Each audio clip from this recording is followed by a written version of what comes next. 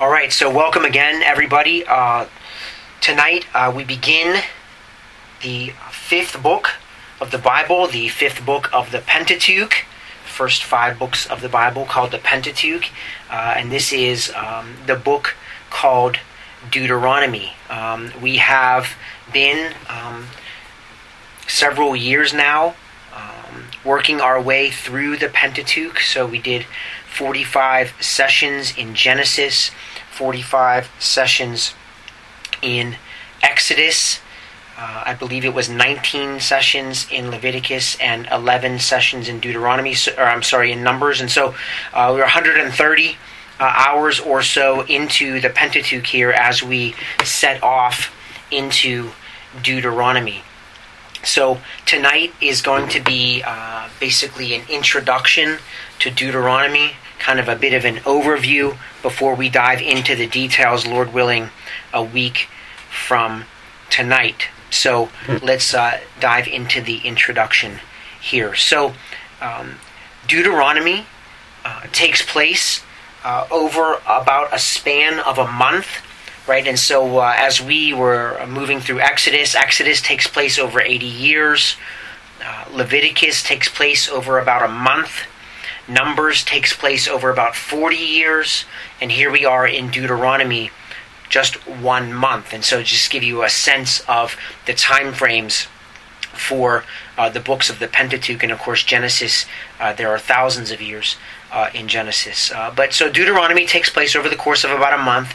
You can do the math for yourself when you compare Deuteronomy chapter 1 verse 3, Joshua chapter 4 verse 19, and then there's 30 days of mourning there in the middle in Deuteronomy 34 verse 8, and those 30 days of mourning are of course for Moses, the great mediator of the nation Israel.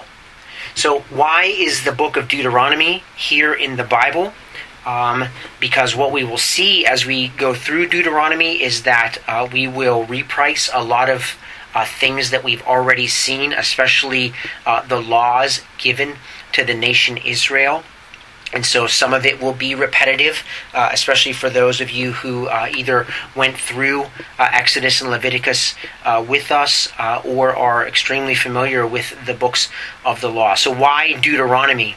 The reason Deuteronomy is in the scriptures is because Moses is now speaking to this new generation of Israelites that need to be initiated into the Sinai covenant. So if you remember, as we were going through the book of Numbers, the turning point, as we said multiple times in the book of Numbers, takes place in Numbers chapters 13 and 14. And if you remember, what happens in Numbers 13 and 14 is the Israelites have already come out of Egypt through the Red Sea. They've been to Sinai and received the law. And then God takes them to Kadesh, and God is ready to take them into the promised land, the land of Canaan, the land that God had promised to Abram all the way back in Genesis chapter 15. And the Israelites decide to send in 12 spies into the land of Canaan. That happens in Numbers chapter 13. And of course, those spies go in. They spend 40 days in the land of Canaan spying it out, and they come back. And if you remember, 10 of the 12 spies give a bad report. And by bad report, of course, I mean an unbelieving report. They tell the Israelites that the people of Canaan are too big and too strong and too powerful. And only 2 of the spies, who are Joshua and Caleb, give a good report or a believing report and exhort the Israelites to go in and take the land of Canaan. And in Numbers chapter 13, God then sees this grumbling, he sees this complaining, he sees this unbelief, and he has had enough. And his patience wears out with that generation of Israelites, and so they are doomed and condemned to fall and die in the wilderness. And so the Israelites spend the next 38 or 39 years, wandering, as it were, through the wilderness as they wait for that generation of Israelites to die in the wilderness, and only Joshua and Caleb from that generation of warriors will live on to see the promised land. And so here we have a new generation of Israelites who are on the east side of the Jordan, and who are now going to be initiated into the covenant that God made with Israel at Mount Sinai. And we'll talk a little bit more about that. But if you want to just turn over one page in Deuteronomy chapter 1, the first couple of chapters of Deuteronomy is a recounting of the history of Israel after they were brought out of Egypt in the Exodus. And in Deuteronomy chapter 1, beginning in verse 34, at this part of the story, then the Lord, Yahweh, heard the sound of your words, and he was angry and took an oath, saying, not one of these men, this evil generation, shall see the good land which I swore to give your fathers, except Caleb the son of Jephunneh. He shall see it, and to him and to his sons I will give the land on which he has set foot, because he has followed the Lord fully. And that is a quotation from Numbers chapter 14. So that's why the book of Deuteronomy is here in the scriptures. It is a recounting of the law of God given to a new generation of Israelites who will be tasked now with going in and conquering the land of Canaan. Now, in essence, the book of Deuteronomy is an extended version of the book of the covenant. So for those of you who were part of our Exodus study, you will know, and if you will all turn with me if you'd like to, the book of the covenant is Exodus 20 through 23. Exodus 20 through 23. And so Deuteronomy is an extended version of the book of the covenant. And so if you just go back to Exodus 20 through 23 and you turn a couple of pages, you see that in Exodus 20, of course, we have the 10 Commandments, which we will see again in the book of Deuteronomy. And then there are 3 additional chapters of additional laws and ordinances which Yahweh, the covenant God of Israel, gives to Israel. And we will see that is essentially what the bulk of the book of Deuteronomy is. We will have near the beginning of Deuteronomy a recapitulation of the 10 Commandments, and then there will be various and sundry laws. And as you work your way through Deuteronomy, you can see it's basically variations on the 10 Commandments themselves. Now, one thing that's very significant back in Exodus is Exodus chapter 24. In Exodus chapter 24, the Israelites at that time, that is the generation that was saved out of Egyptian slavery in the Exodus, they affirm their covenant with God. So for example, if you look at Exodus chapter 24, verse 1, then he, God, said to Moses, come up to the Lord, you and Aaron, Nadab and Abihu, and 70 of the elders of Israel, and you shall worship at a distance. Moses alone, however, shall come near to the Lord, but they shall not come near, nor shall the people come up with him. Then Moses came and recounted to the people all the words of the Lord and all the ordinances. And all the people, this is significant, and all the people, verse 3, answered with one voice and said, all the words which the Lord has spoken, we will do. And they said that a couple of different times.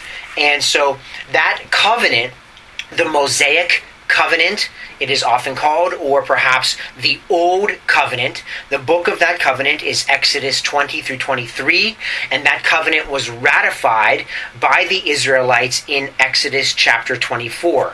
Now, in Deuteronomy, we have, as I said, a recapitulation of the book of the covenant to this new generation of Israel.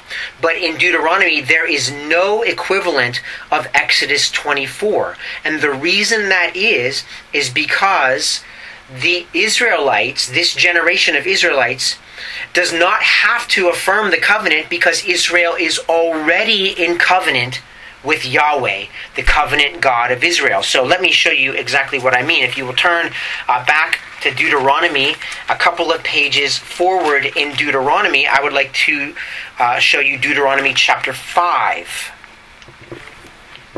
Deuteronomy 5. Then Moses, beginning in verse 1, Deuteronomy 5, verse 1. Then Moses summoned all Israel and said to them, Hear, O Israel, the statutes and the ordinances which I am speaking today in your hearing, that you may learn them and observe them carefully. The Lord our God made a covenant with us at Horeb. The Lord did not make this covenant with our fathers, but with us, with all those of us alive here today. So, the working assumption in the book of Deuteronomy is that this new generation of Israelites is already in covenant with Yahweh. And this covenant does not need to be ratified. The covenant stipulations, or the book of the covenant, needs to be spoken again from Moses to the Israelites, but they are already in covenant relationship with Yahweh. And that's very important to understand as we move our way through Deuteronomy. All right, let's talk a little bit about the importance of Deuteronomy in not just the Old Testament, but in redemptive history. So I want to turn to a few places here in Deuteronomy. So the first thing I want you to see in terms of the importance of Deuteronomy is that the king, and by the way, at this point in their history, Israel does not have a king. So this points certainly forward to when Israel will have a king. But the king must make a copy of this law. So please turn with me to Deuteronomy 17. Deuteronomy 17. The king must make a copy of this law. So Deuteronomy 17, beginning in verse 14. When you enter the land which the Lord your God gives you, and you possess it and live in it, and you say, I will set a king over me like all the nations who are around me, which, by the way, they do in the days of Samuel. Verse 15. You shall surely set a king over you whom the Lord your God chooses. One from among your countrymen you shall set as king over yourselves. You may not put a foreigner over yourselves who is not your countryman. Moreover, he shall not multiply horses for himself, nor shall he cause the people to return to Egypt to multiply horses, since the Lord has said to you, you shall never again return that way. Neither shall he multiply wives for himself, lest his heart turn away, nor shall he greatly increase silver and gold for himself. Verse 18. Now it shall come about when he sits on the throne of his kingdom, he shall write for himself a copy of this law on a scroll in the presence of the Levitical priests. And this law, shall be with him, and he shall read it all the days of his life, that he may learn to fear the Lord his God, by carefully observing all the words of this law and these statutes, that his heart may not be lifted up above his countrymen, and that he may not turn aside from the commandment to the right or the left, in order that he and his sons may continue long in his kingdom in the midst of Israel. And so we see here that Deuteronomy is important on a go-forward basis in the nation of Israel, so important that God stipulates that every new king was to make a copy of this law in Deuteronomy for himself, and he was to read it every day of his life. The second aspect of the importance of Deuteronomy is that this law was to be plastered at the Jordan River. So turn with me to Deuteronomy 27, if you will. Deuteronomy 27.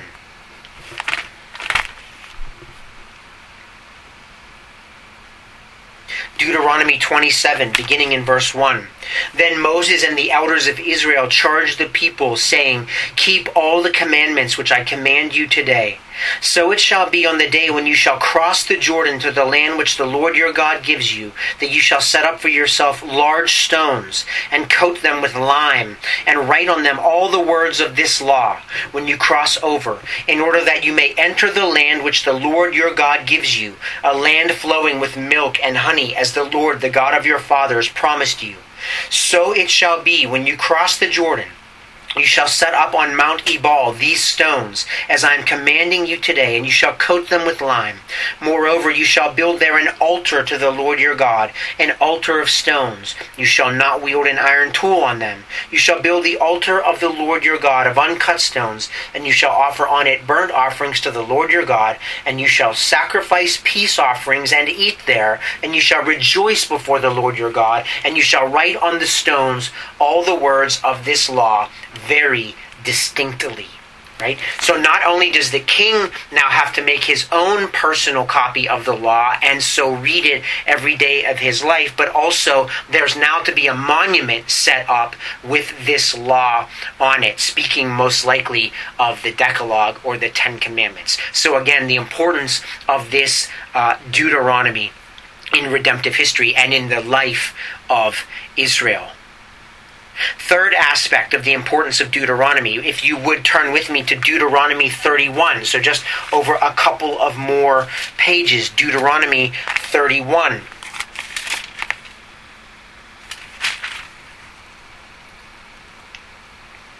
Deuteronomy 31, beginning in verse 9.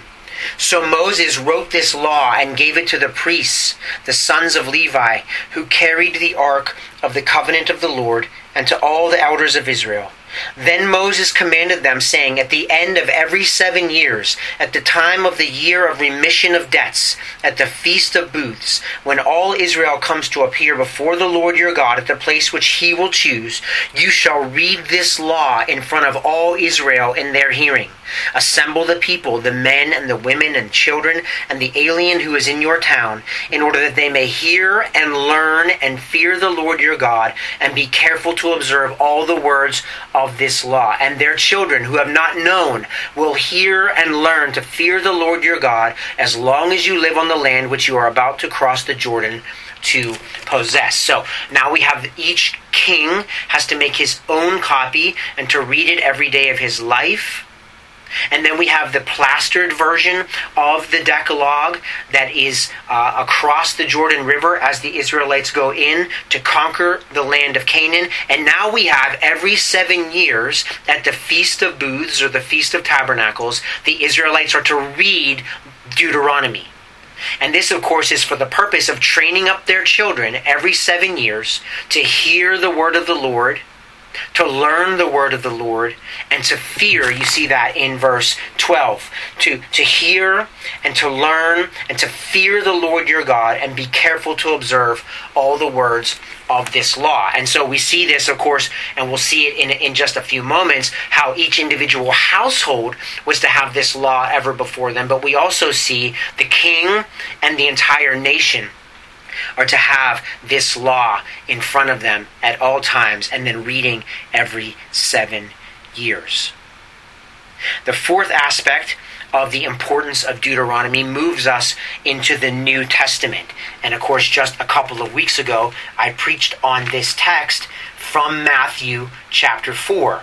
If you'd like to go into the New Testament, Matthew chapter 4, we will retread a little bit of ground here as we look at the temptations of our Lord Jesus in the wilderness. Matthew chapter 4, beginning in verse 1. Then Jesus was led up by the Spirit into the wilderness to be tempted by the devil. And after he had fasted 40 days and 40 nights, he then became hungry. And the tempter came and said to him in the first temptation, if you are the Son of God, command that these stones become bread.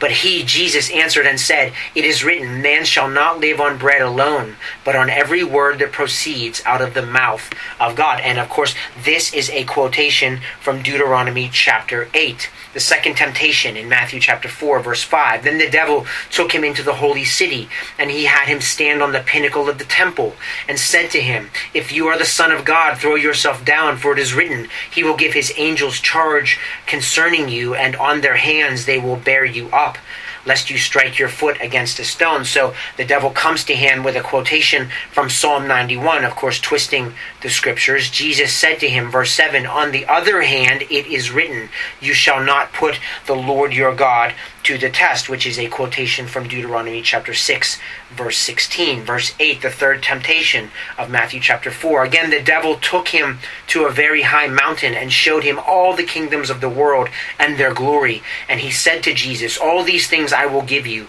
if you fall down and worship me. Verse 10, then Jesus said to him, begone, Satan, for it is written, you shall worship the Lord your God and serve him only, which is a quotation from Deuteronomy chapter 6, verse 13.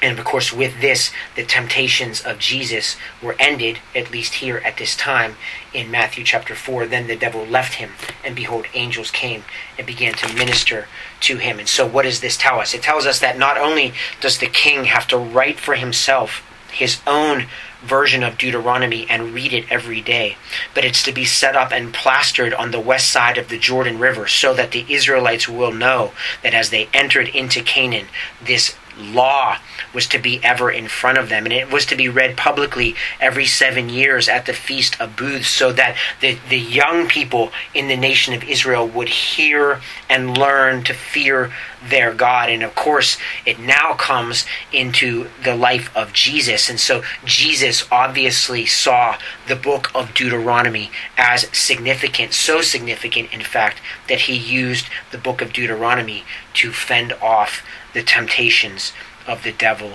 himself. A couple of additional comments with regard to the importance of Deuteronomy. The book of Deuteronomy is quoted more than 40 times in the New Testament, which should tell us something of its importance. And the book of Deuteronomy for us, and we saw this back in Leviticus 25, but here in Deuteronomy, specifically, if you would turn with me to Deuteronomy 27 and 28, chapters 27 and 28, Deuteronomy clarifies for us the nature of a covenant of works. A covenant of works. A covenant of works can be summed up by do this and live. Do this and live. And so when we turn to Deuteronomy chapters 27 and 28, what we see very clearly is curses for disobedience and blessings in chapter 28 for obedience. Okay? So the conquest of Canaan was assured by God to Abram in Genesis chapter 15. God, while Abram slept, God covenanted, if you remember Genesis 15, there was the splitting of the animals, and God passes through as a flaming torch those animals. He cuts a covenant with Abram while Abram is asleep and promises Abram's descendants the land of Canaan. So God is going to do that upon pain of death. However, the covenant that God makes with Israel at Mount Sinai has stipulations for the Israelites.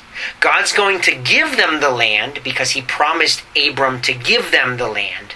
However, in order for them to keep the land, they must obey the commands of God. And that is spelled out in no uncertain terms in Deuteronomy chapters 27 and 28. In order for Israel to remain in the land, they must remain obedient to the commands and the law of God. That's what the curses and the blessings are for. And that is clearly instructive of what we call a covenant of works.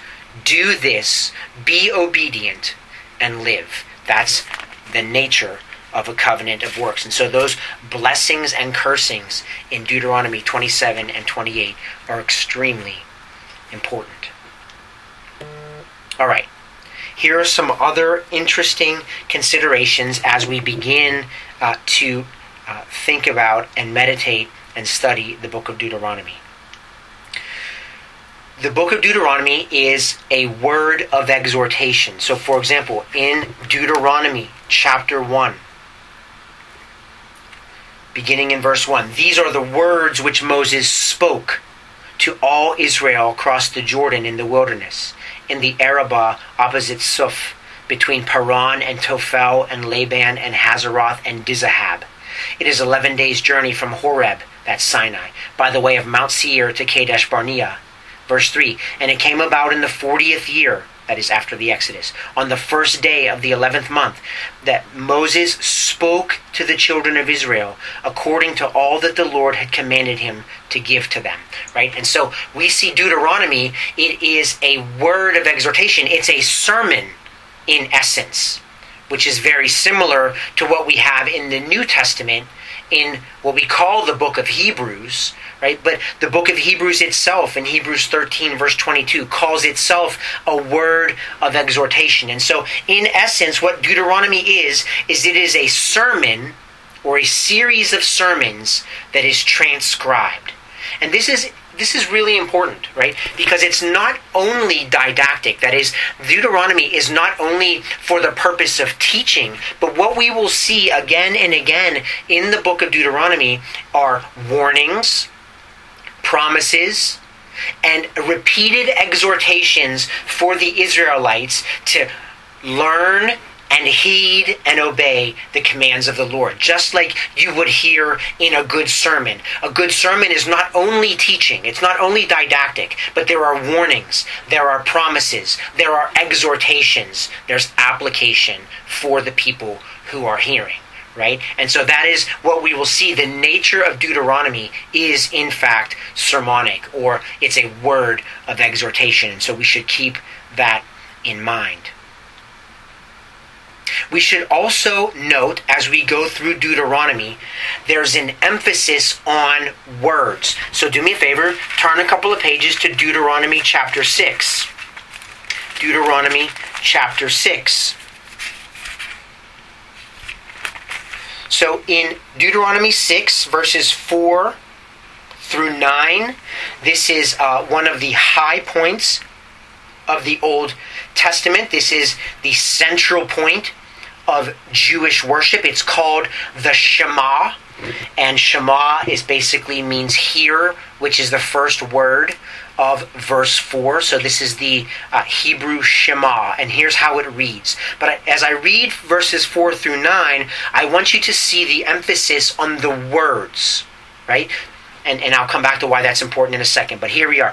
Deuteronomy 6, beginning in verse 4.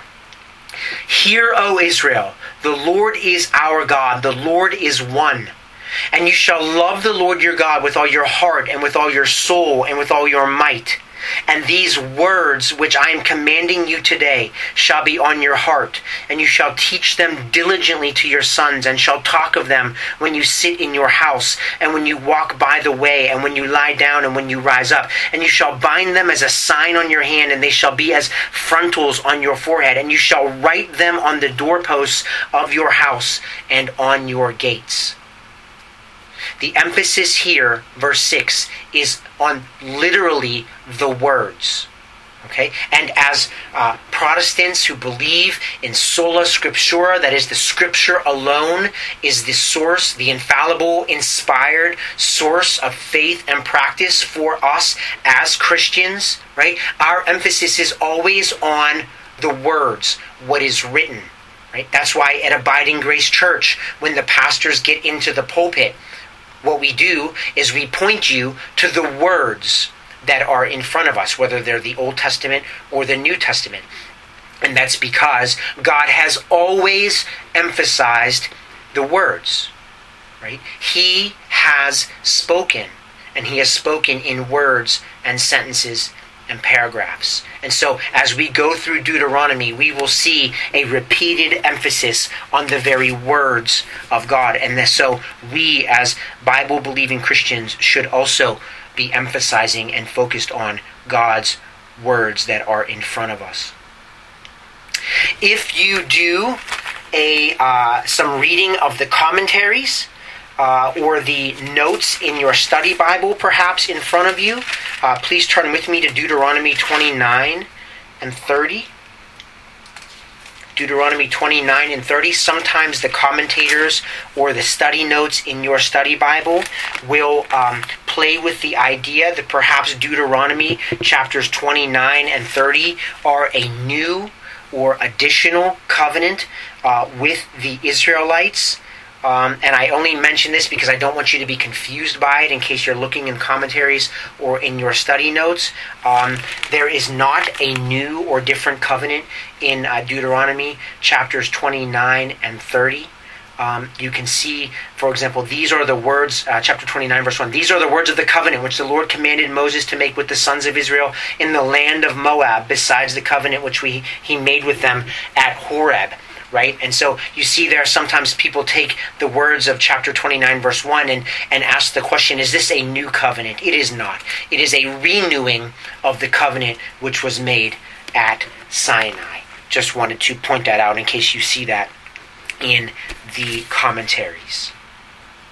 We of course see in the book of Deuteronomy the death of Moses and the transition of the leadership to Joshua. We read about that in Deuteronomy 31. So in the beginning of Deuteronomy 31, there's Moses' final words, his final counsel to the Israel and to Joshua. Joshua is commissioned in Deuteronomy 31, verses 23 and following. We see in Deuteronomy 32, we see the second song of Moses.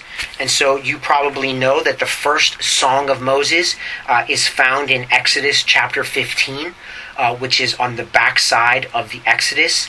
So Moses rejoices in song. And he also gives us another song here in Deuteronomy chapter 32. And it's very interesting because this is not necessarily a song of rejoicing, but it's a song of judgment. So for example, if you look at chapter 31, verse 14 and following, Deuteronomy 31, verse 14 and following, then the Lord said to Moses, behold, the time for you to die is near. Call Joshua and present yourselves at the tent of meeting, that I may commission him. So Moses and Joshua went and presented themselves at the tent of meeting. And the Lord appeared in the tent in a pillar of cloud, and the pillar of cloud stood at the doorway of the tent. And the Lord said to Moses, behold, you are about to lie down with your fathers, and this people will arise and play the harlot with the strange gods of the land, into the midst of which they are going, and will forsake me, and break my covenant which I have made with them. Then my anger will be kindled against them in that day, and I will forsake them and hide my face from them, and they shall be consumed. And many evils and troubles shall come upon them, so that they will say in that day, is it not because our God is not among us that these evils have come upon us? But I will surely hide my face in that day because of all the evil which they will do, for they will turn to other gods. Verse 19, now therefore write this song for yourselves, and teach it to the sons of Israel. Put it on their lips, in order that this song may be a witness for me against the sons of Israel. For when I bring them into the land flowing with milk and honey, which I swore to their fathers, and they have eaten and are satisfied and become prosperous, then they will turn to other gods and serve them and spurn me and break my covenant. Then it shall come about, when many evils and troubles have come upon them, that this song, that is Deuteronomy 32, this song will testify before them as a witness, for it shall not be forgotten from the lips of their descendants. For I know their intent which they are developing today, before I have brought them into the land which I swore. So Moses wrote this song the same day and taught it to the sons of Israel. And so we see here a bit of a sad commentary, of course, and a prophecy from Yahweh, the Lord, the covenant God of Israel, to Moses. And God, of course, not only prophesies, but knows that Israel will not be faithful to the covenant at Sinai. That Israel will break the commands of the Lord. They will play the harlot with the gods of Canaan, among whom are Molech and Chemosh and Baal and Asherah. Right? And so God tells Moses, this is what they are going to do. And so Deuteronomy 32, Moses write this song as a witness between me, God, and Israel, as a witness to them, so that they know exactly why they are being spewed out of the land. And so that is the song of witness in Deuteronomy 32, but I do want to point out, if you will turn to the end of Deuteronomy 32. So it's a very long song, as songs go. But I do want to leave you with a bit of hope, because that is what is left at the end of the song. So when you look at the end of Deuteronomy 32, not quite the end, but let's say verse 42, the end of the witness of judgment. I will make my arrows, God is speaking, I will make my arrows drunk with blood, and my sword shall devour flesh with the blood of the slain and the captives from the long-haired leaders of the enemy. Verse 43, the song ends with one verse of gospel hope. Rejoice, O nations, with his people, for he will avenge the blood of his servants, and will render vengeance on his adversaries, and will atone for his land and his people. And so the bulk of the song in Deuteronomy 32 is in fact a witness to judgment. But there's one line at the end, one line of gospel hope. All right, as we round out the discussion for tonight, I want to remind you that what we will see in Deuteronomy is that election is all of grace. Election is all of grace. Make no mistake, the Israelites were chosen by God to be his special people. And of course, they are chosen as the descendants of Abraham, Isaac, and Jacob. So please turn with me to Deuteronomy 9. I want you to see in Deuteronomy 9 that election is all of grace. It is always all of grace. And so I'll begin reading at verse 1, but the most important verses on this particular line are 4 through 6. Deuteronomy chapter 9, verse 1. Hear, O Israel, you are crossing over the Jordan today to go in to dispossess nations greater and mightier than you, great cities fortified to heaven, a people great and tall, the sons of the Anakim, whom you know and of whom you have heard it said, who can stand before the sons of Anak? Know therefore today that it is the Lord your God who is crossing over before you as a consuming fire. He will destroy them, and he will subdue them before you, so that you may drive them out and destroy them quickly, just as the Lord has spoken to you. Verse 4. Do not say in your heart, when the Lord your God has driven them out before you, quote, because of my righteousness the Lord has brought me in to possess the land, end quote. But it is because of the wickedness of these nations that the Lord is dispossessing them before you. It is not for your righteousness or for the uprightness of your heart that you are going to possess their land, but it is because of the wickedness of these nations that the Lord your God is driving them out before you, in order to confirm the oath which the Lord swore to your fathers, to Abraham, Isaac, and Jacob. Verse 6, know then it is not because of your righteousness that the Lord your God is giving you this good land to possess, for you are a stubborn people. And then very quickly over to chapter 10. Deuteronomy chapter 10, beginning in verse 12. This same theme, that election is all of grace. Deuteronomy 10, beginning in verse 12. And now, Israel, what does the Lord your God require from you? But to fear the Lord your God, to walk in all his ways and love him, and to serve the Lord your God with all your heart and with all your soul, and to keep the Lord's commandments and his statutes, which I am commanding you today for your good. Behold, to the Lord your God belong heaven and the highest heavens, the earth and all that is in it. Yet on your fathers did the Lord set his affection to love them, and he chose their descendants after them, even you above all peoples, as it is this day. Circumcise then your heart, and stiffen your neck no more.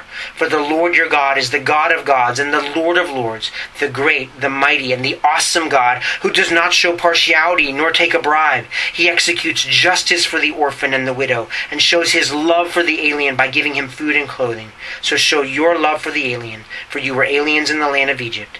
You shall fear the Lord your God, you shall serve him, and cling to him, and you shall swear by his name. He is your praise, and he is your God, who has done these great and awesome things for you, which your eye have seen. Your fathers went down to Egypt, 70 persons in all, and now the Lord your God has made you as numerous as the stars of heaven.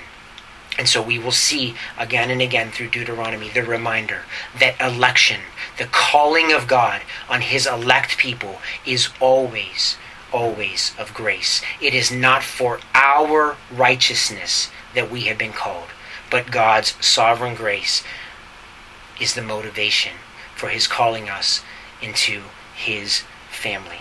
And so as we are reminded of that this evening, I pray that we would be humbled by that reminder, and that we would be excited to dig into the book of Deuteronomy.